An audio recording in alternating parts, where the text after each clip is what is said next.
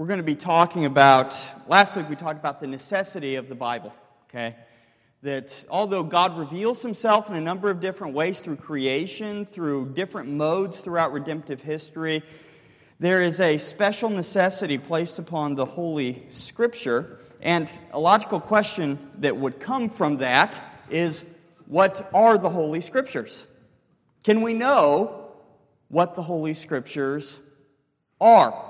All right, and if you have a confession, you'll notice chapter 2, paragraph 2 rather, is taken up with just a listing of the 66 books of the Old and New Testament. Under the name of the Holy Scripture, or the Word of God written, are now contained all the books of the Old and New Testament, which are these. And it lists all the books you have in your Bible. And then negatively, we have paragraph 3. The books commonly called Apocrypha, not being of divine inspiration, are no part of the canon or rule of the Scripture, and therefore are of no authority to the Church of God, nor to be otherwise approved or made use of by man. Okay? And then in paragraphs 4 and 5, so we're going through 2, 3, 4, and 5 today, we're going to be looking at how the Scripture shows its authority and how we can know it to be Holy Scripture.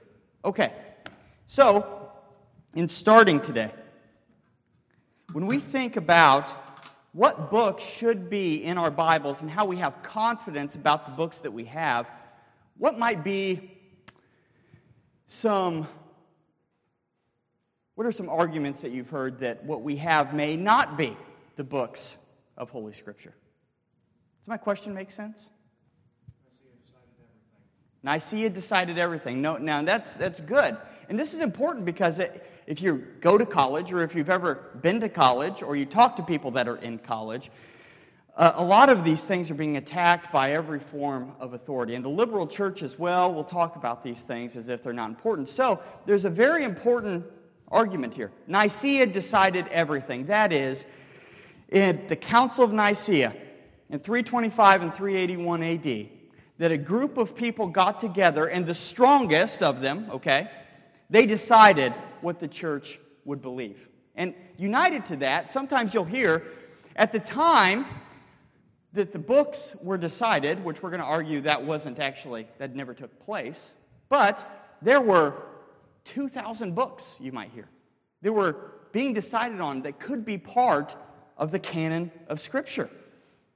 You'll hear things like that. You'll hear things like it took 500 years for the church to decide what was supposed to be in the canon. Miss Nancy? Yes. So, what I mean is you often hear, have you ever heard the phrase that history is written by the winners? Right? That those who won a particular battle, those who won in culture, they're the ones who got to write the history. Right? The underdog didn't write the history, and so what we've received is just because there were strong voices that overcame every other opinion in the early church. Okay? You'll hear things like that. And what you have to see is that none of those things are true. It presupposes that in 325 or 381, that 497 years or whatever it were, took place when the church finally accepted the canon. But I just want to put to you very plainly today, in a small amount of time, that if you look at the oldest records that we have, that there were universally recognized books of Scripture. Okay? We have what's called the Muratorian Fragment. I think I'm pronouncing that right. From around the 2nd century, that has a listing of 22 books of the New Testament. Okay? So 22 of the 27 books that we have in the New Testament were absolutely clung to by the early church. Now, there's several reasons that we know that that's the case. First of all, early Christians, they like to put their books in what are called codexes, right? So what you look at when you go to the archaeological evidence, when you see what Christians did in the 1st and 2nd century, they for some reason like to take all the books of Paul and put them together, right? And Hebrews is included in that, by the way, in the early Christian mind, right? They like to take the New Testament books, put them together. They like to put Acts and Luke together. And they believed wholeheartedly that these were the authoritative words of God given to us in the New Covenant. This was early as the books were written. People believed that they were Scripture. Okay? But you might say, well, what about the other 5 books or so?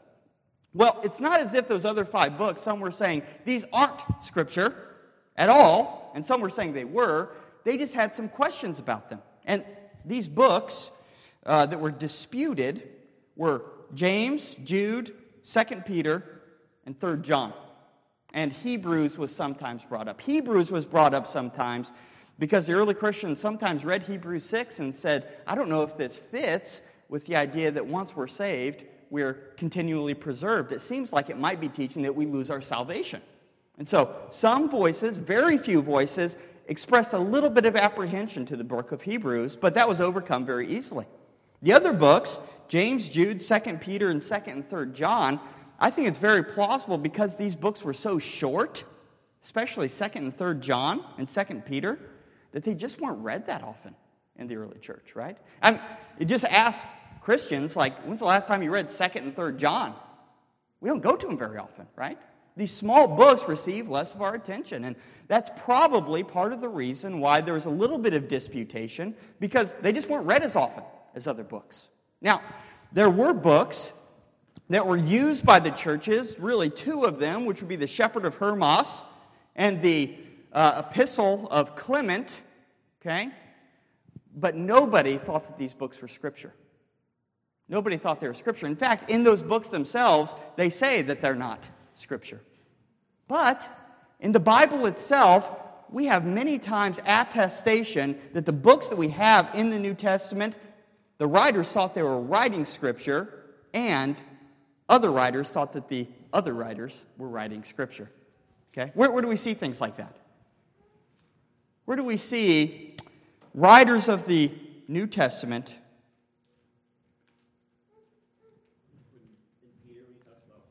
That's right, yeah. So turn with me to 2 Peter chapter 3.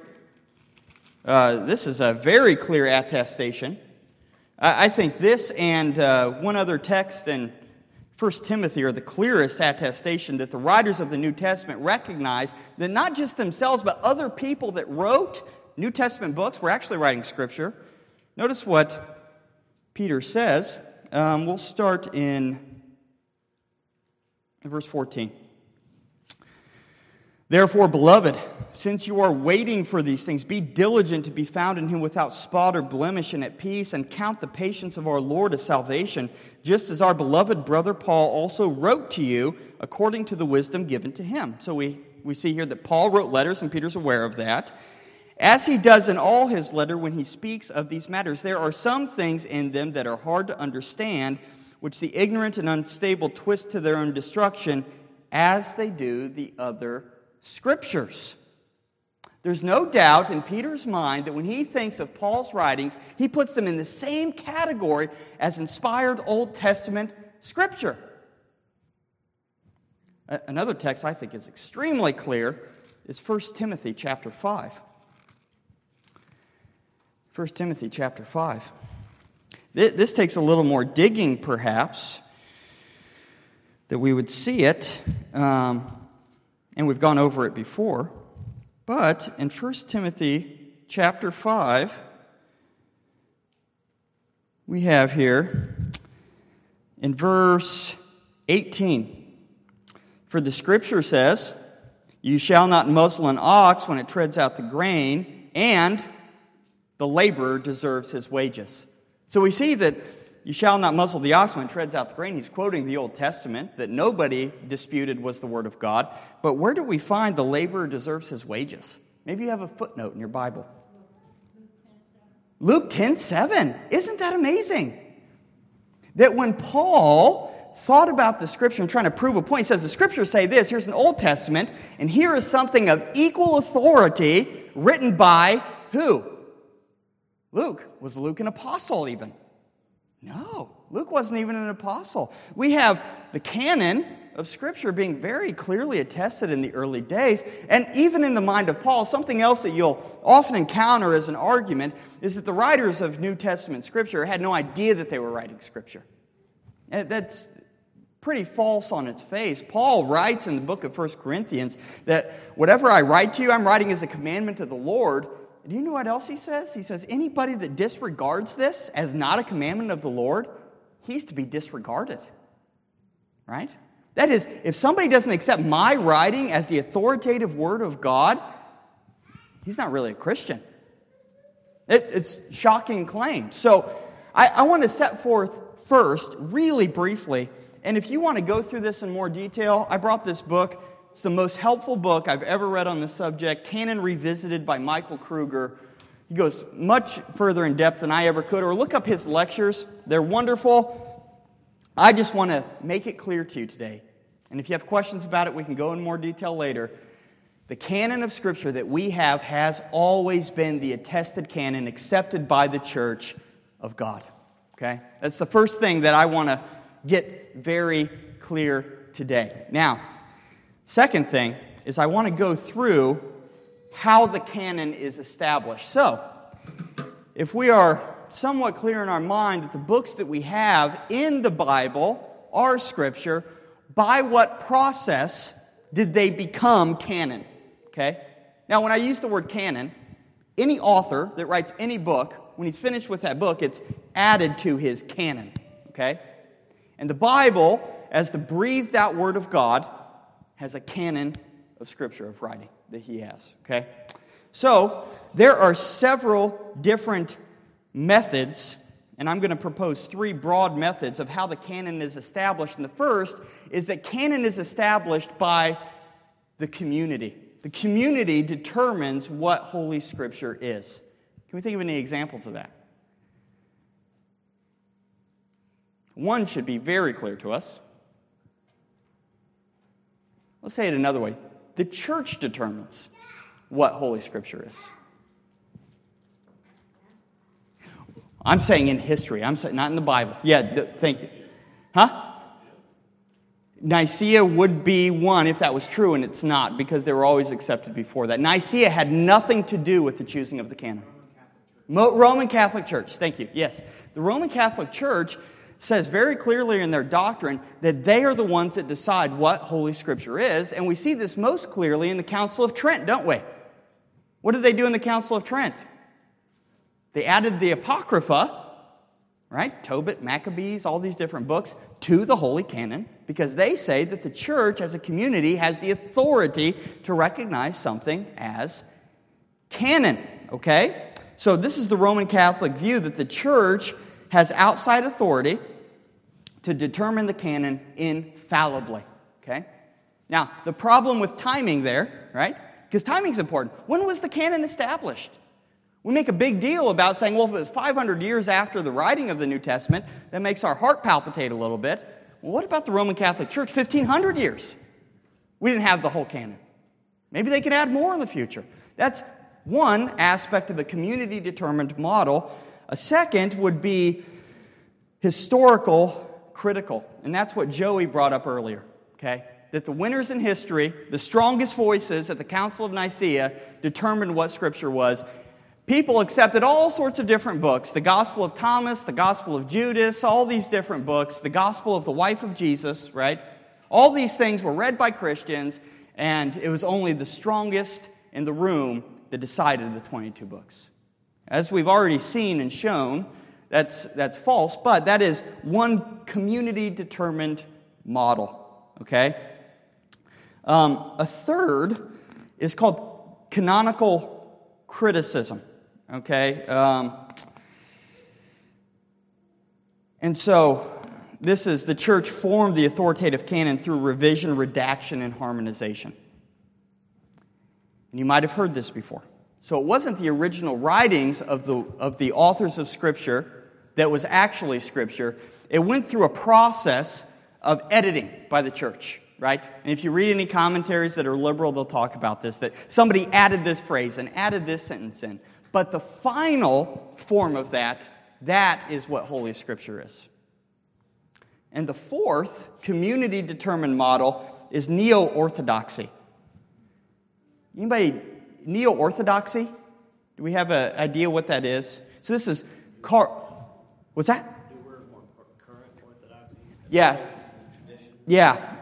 And as far as I understand it, it's named neo-orthodoxy because in Germany especially, liberal scholarship had taken such a root that Karl Barth and Brunner, they were the neo-orthodox scholars of the day, but they had a totally different view of how the canon was formed. The canon was formed in neo-orthodoxy not by a community-determined model, but the individual. That is, the neo-orthodox believe that there's nothing special inherently about the Bible. The Bible as a written word is not the Word of God, but it becomes the Word of God when you have a God experience reading that Word. Okay? So, who determines the canon there? I do, right? And according to the neo-orthodox, there's nothing special about the 66 books of the Bible. I could be reading Moby Dick, perhaps, and have a God encounter, and that becomes canon to me. Okay? We reject these things, hopefully. Okay? But these are the community-determined model. There's also historically determined models. There's one more liberal and one more conservative. One is you find a canon within the canon. What do I mean by that? Has anybody heard of the Jesus Seminar? What do they do at the Jesus Seminar? Like this is the quest for the historical Jesus, right? So you can't really trust what the Bible says. You got to go to history to find out who Jesus is. That's right. Yep. Brother Joey, as he said, the quest for the historical Jesus is the Jesus Seminar. That we can't trust what the Bible says about Jesus because obviously, as liberal scholars would say, right? I speak as a madman. Miracles can't be true. So those must have been added in.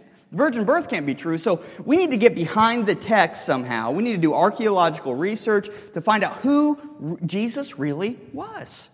I found an example of this on our TV the other day, looking through something on Disney, and it was like, who was the real Jesus? And some 21st century scholar was going to tell me who the real Jesus was, right? And so, that's the idea of this historically determined model. That we look at the Bible and we try to figure out, well, what was the original thing that was written here? Because obviously people have messed with the text, right? Or else we wouldn't have miracles. We wouldn't have all these supernatural things. And the second historically determined model is more accepted, and this is probably the common evangelical way of looking at how the canon was accepted. And that is to say, we look back, and if we can prove that the books in the Scripture were apostolic in origin, okay? That is, if an apostle wrote them or it was overseen by an apostle, then we can know that it is Scripture, okay? Now, all of that we just went through, the problem with all of that is that all of these models show the authority to determine canon is insufficient. Okay? It's based on something else. God does not clearly show that His Word is the Word of God, but some outside authority has to rubber stamp what God has actually said. The Catholic Church says that the Church has the authority to determine what Scripture is. Scholars say that scholars have the authority to determine what Scripture is. Okay? And what we're proposing today is the oldest model. It's the self-authenticating model of Scripture. Now, the self-authenticating model of Scripture cannot be used to go to an unbeliever and try to convince them that this is the Word of God because of these evidences. Why can't that be? Because the unbeliever doesn't receive the things of the Spirit of God, because they're folly to him, right? But the self-authenticating model, it proposes that the ultimate authority for deciding what Scripture is in Scripture itself, and that Scripture self-authenticates itself, okay? What else self-authenticates itself? What other kind of revelation is self-authenticating? Maybe I'll back up. What do I mean by self-authenticating? The church doesn't determine. Mm-hmm. Right. God does. Right. The church recognizes the canon rather than establishes. Right. And what I mean by self-authenticating goes along with that something that is self-authenticating is known by itself to be true. Okay? There's no outside source that needs to say that this is true and to rubber stamp it. Okay? General revelation is self-authenticating. Okay? We talked about general revelation last week. That God, He clearly shows humanity, doesn't He? Who He is and His divine attributes and His power. He clearly declares in Psalm 19 the glory of God from heaven, right? There is no need for anybody to say, well, is God really speaking through general revelation? Does that make sense to you? It's not authenticated by anybody. The Bible clearly tells us that the revelation given by God through nature, it speaks to its own authentication. It authenticates itself, right? God speaks clearly through revelation. No other authority needs to say it's true because God clearly shows it. And the same thing is true in Holy Scripture. John Calvin has a really good quote. Now, I'm not going to quote perfectly, but he says something like this, that if somebody comes to you and says, how do we know what Scripture is without the church telling us what Scripture is? John Calvin says, that's the same thing as asking, how do we know black from white or dark from light? It self-authenticates itself, right? We don't need outside authority to know these things. Okay. You have any questions about that? Scripture self-authenticates itself. We're going to show how it does that, okay? But do we have any questions about the concept of self-authenticating? Okay, this is where we come to paragraph 4 and 5 of our confession. And this, paragraph 4, is what we just talked about. The authority of the Holy Scripture for which it ought to be believed dependeth not upon the testimony of any man or church, but wholly upon God who is truth itself, the author thereof. Therefore it is to be received because it is the Word of God. Okay? It communicates its own authority. Paragraph 5. We may be induced, this is how we see the Scripture self-authenticating itself. We may be moved and induced by the testimony of the Church of God to a high and reverent esteem of the Holy Scripture. Okay? So the church does work in this. Notice that. The church receives the canon and it moves the people of God to embrace it. Notice what it says next. And the heavenliness of the matter, the efficacy of the doctrine, the majesty of the style, the consent of all the parts, and the scope of the whole, which is to give glory to God. The full discovery it makes of the only way of man's salvation and many other incomparable excellencies. The entire perfections thereof and arguments whereby it does abundantly evidence itself. Notice that, evidence itself to be the Word of God. So, notice what's being said there in modern language. When we read the Bible, we know it's the Word of God because of the substance of it, right? No human being would write a book that tells us that the only way to be made right with God is for us to be absolutely perfect in all of our dealings, or else we depend wholly on another. No human book would say you need to cast all of your self-righteousness out and trust on a perfect mediator. No human book would describe God in the way that the Bible describes God. Now, Joey's going to go through in a couple of weeks the Holy Trinity. And how many problems that causes our natural, weak minds. A human book would not teach such a thing. It would teach a God that could be understood by us. The Bible doesn't do these things. You might be aware of Bodhi Bacham, and maybe Joey could talk about it more. But we have in this book the same doctrines talked about over a multiple 1,000-year period, written in 3 different languages. On, what do we have here? Three different continents, right?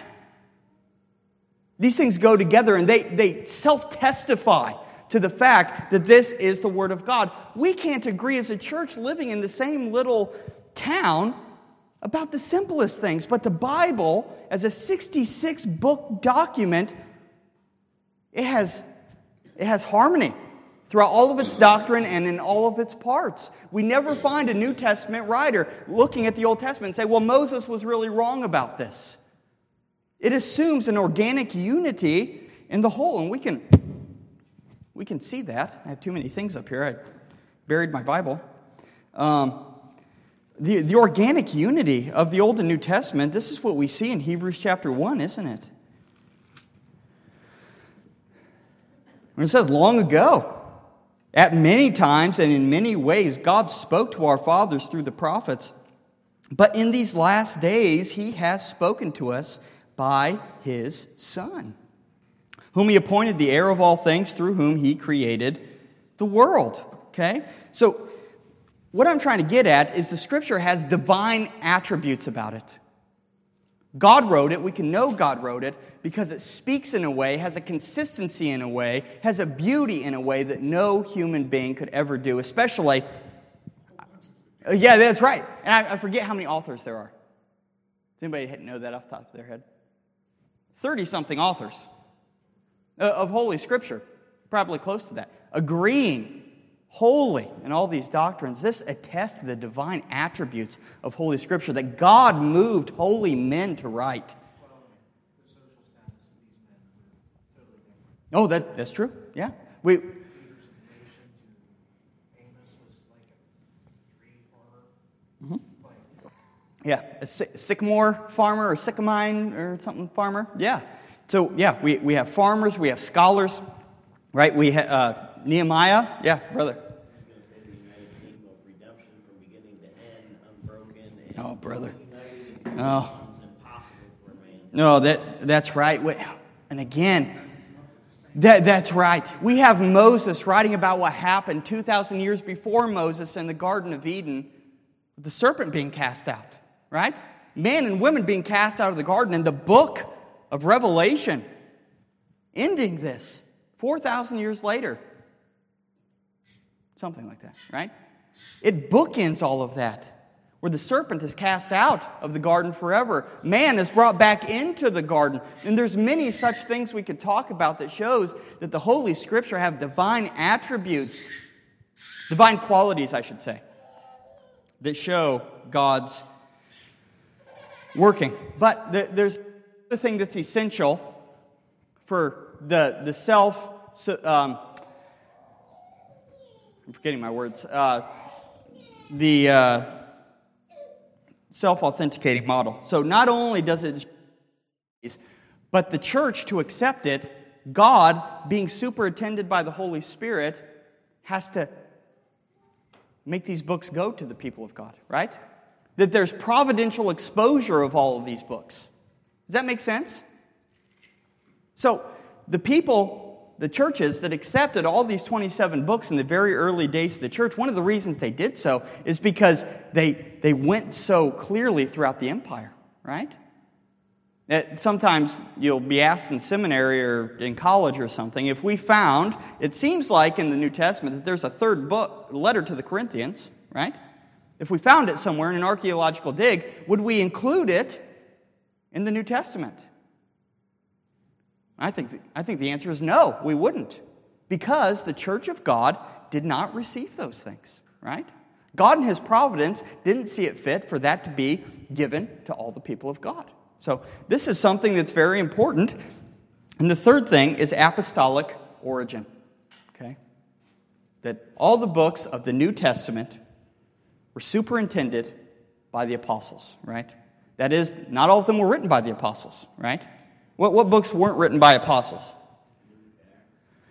Luke, Acts, both written by Luke. Mark, maybe Hebrews. No, yeah. Well, it's written by Paul. Yeah. The Lord's brother, which it seems that he did have apostleship, but the point is clear. Not all these books were written by apostles, right? And we have, if you read any commentaries, they'll say that 2 Peter wasn't really written by Peter. You read all these different things. Now, I agree with liberal scholars. If 2 Peter wasn't written by Peter and it says it was, then we have to toss it out of the canon, right? But that's why we believe it was written by Peter. But I want us to see that the very clear attestation that even though some of these books weren't written by the apostolic hand, they were overseen by the apostles. Even when you read in the early church documents talking about the book of Mark, okay, they say that Mark was in Rome with Peter, and he was writing down Peter's testimony in the book of Mark. That's what the earliest church said. Who oversaw Luke in his writings? What apostle? Huh? Paul. That's right. How do we know that? Yeah, they traveled together, and it's really shocking when you read through the book of Acts. If you pay attention to the pronouns, it's they went, they did this, they did that, and then in Acts 16, the pronouns changed to we. And it seems pretty clear that Luke became a disciple at that point in the Apostle Paul's journey, and he continued with Paul. And it's really quite shocking when you read, I can't remember the guy's name, forgive me, I can send it out later if I find it, but when you look at the early church testimony about Paul, it says really clearly that Paul loved to read the book of Luke and to preach through the book of Luke. Paul obviously put a stamp on that, and what we see in 1 Timothy, that Paul says what Luke wrote in Luke 10:17 is Holy Scripture, right? And I want us to see, and I should have brought out my whiteboard for this, that all three of these things go together. That is the divine qualities of Scripture, the apostolic origin of Scripture, and the corporate reception of Scripture. They go together and in such a way that they reinforce one another. Okay? This is going to be difficult, but what I mean by that is that if a book has divine qualities about it, and it seems to be in line with Old Testament Scripture and with the gospel preached in the New Testament, what's going to happen with a document like that? The church is going to receive it, right? It's going to spread to other churches. And we're going to notice that this must be apostolic in origin because it agrees and has divine qualities about it. Let's say the opposite is, well, not the opposite, but another way of looking at it. This book that I hold in my hand, if we're first century Christians, I know that the Apostle Paul wrote it because he wrote it in front of me, let's say. Therefore, I know that it has divine qualities about it, and the church should receive it, right? Look at it from the third angle. If the church receives, as a whole group, a document and says that it's Scripture, we can assume that it's because it has divine qualities about it and it's apostolic in origin. And so these things, all superintended by the Holy Scripture, show how God in His providence provided a way that the Scripture could be accepted by the church. Does that make sense? I know that's a lot to go through in 35 minutes or so.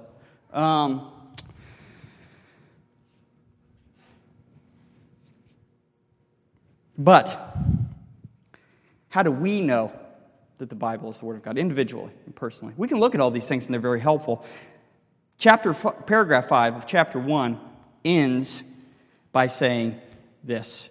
We already read that it doth abundantly through everything we've talked about evidence itself to be the Word of God, yet notwithstanding, our full persuasion and assurance of the infallible truth and divine authority is from the inward work of the Holy Spirit, bearing witness by and with the Word in our hearts. The ultimate way that all of us individually know that the Bible is the Word of God is because the Holy Spirit has told us it's the Word of God. Right? And, by faith. That's right. And we might find that to be not enough because we live in an age that puts such a high emphasis on our own human reason and to work through our own reason. But what's the problem with that biblically? My reason is darkened and tainted by sin. I convince myself to sin every day. Not because it's reasonable, but because I choose to make it reasonable in my mind. The Holy Spirit has to overcome our wicked natural tendency to think sinful thoughts and to have sinful judgments and to convince us of the Word of God. Now, my personal testimony doesn't mean anything, but I've told many of you, one of the first things that the Holy Spirit did in my heart to bring me to Christ is I went and bought a Bible at a Dollar General, and I went home to read it to argue with my friend about how it can't be true. And I sat on my floor, and I read it, not at all wanting Christianity to be true, in fact, knowing it wasn't true in my sinful mind. And the thing that convinced me, the thing that overcame me, I should say, I was reading through chapter 6 of Matthew, and I just remember the overwhelming realization that this is true. It's true. And I think that that's our experience. That's every Christian's experience. When they encounter the Word of God, they accept it as infallibly the Word of God. The Holy Spirit must work in us to convince us of these things. Do you have any questions or thoughts?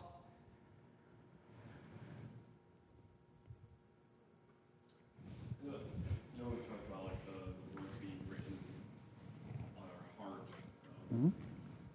but also Jesus saying that my sheep Hear my voice, yes. Yes. So, Well, so that's just to testify even greater to the Holy Spirit's work. Like we know it's the Bible because it's our Abba. that's right. That's right. And that is the perfect text to bring up, brother. My sheep hear my voice. And in that triangle, I didn't draw the diagram for you, but these divine qualities, the apostolic origin, and the providential reception of the church, right? It's because my sheep hear my voice, right? They know it's the voice of the shepherd, therefore they receive it and accept it. Any other thoughts or questions? Last thought I have today, and I hope this is helpful to you to some degree, to know that the Bible is the Word of God, and to have some artillery in your head when you hear the voice of the enemy or enemies saying it's not. But how does this lead us to doxology? How does this lead us to praise? Because it should not be just a bare academic exercise for us. He reveals His word to us, and we can trust it and have assurance in it and believe that what He says is true. That's right. We have a solid foundation which to build our religion on. I don't have to rely on my own intellect, my own power. I don't have to rely on some scholar to tell me that this is the Word of God, or it's not the Word of God because of their research. The Holy Spirit testifies to us that this is the Word of God, and more than that, we have the Word of God. What a wonderful thing for us to believe and realize that I have everything I need given to me by God Himself in these books. Well, we've been in 2 Peter 1 Yeah. a lot lately. Yes. So much in that Yeah. He's given to us all things pertaining to life and godliness.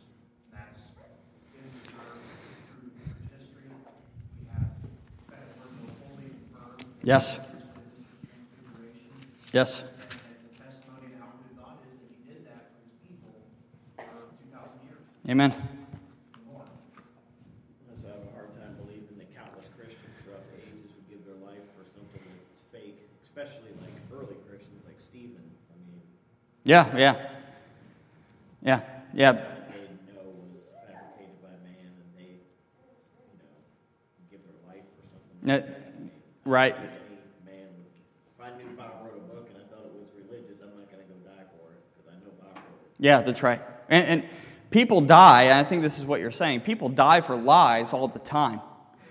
But nobody dies for something that they know is a lie. Right? These men, all the apostles, Stephen, they gave their life for something that they knew to be true. Right? Do you have any other questions, thoughts, brother? You were talking about doxology, and Joey and I have been reading through John, and it's come up multiple times at the end of John.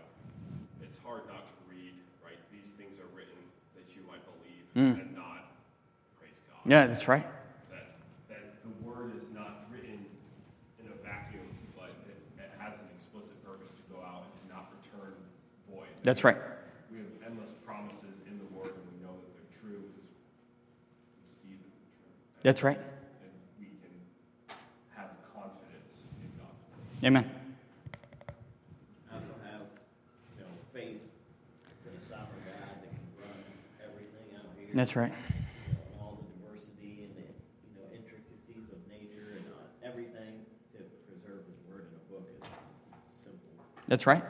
Very easy. That's right, brother. If God could preserve the nation of Israel with all of its sins to bring forth Jesus Christ out of it, He can preserve His Holy Scripture as well, right?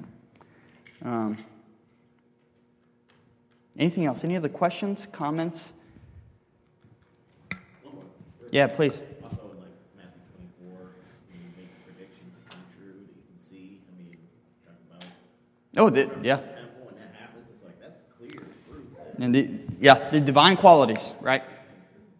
Yeah. And I forget the number, but how many prophecies there were of Jesus Christ in the Old Testament that were absolutely fulfilled. It's an astonishing number.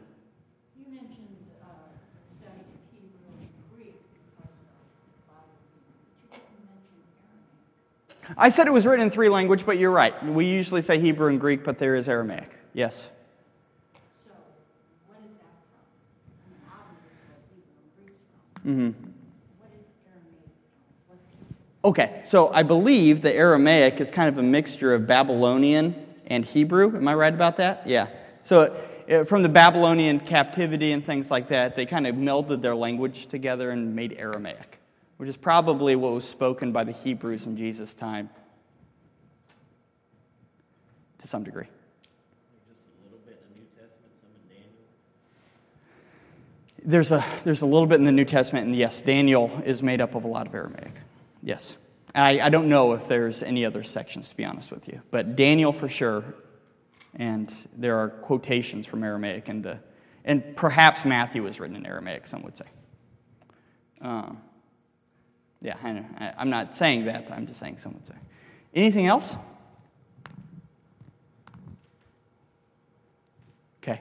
Well, I'm going to pray for us. Lord, we come before you. In the name of your Son, we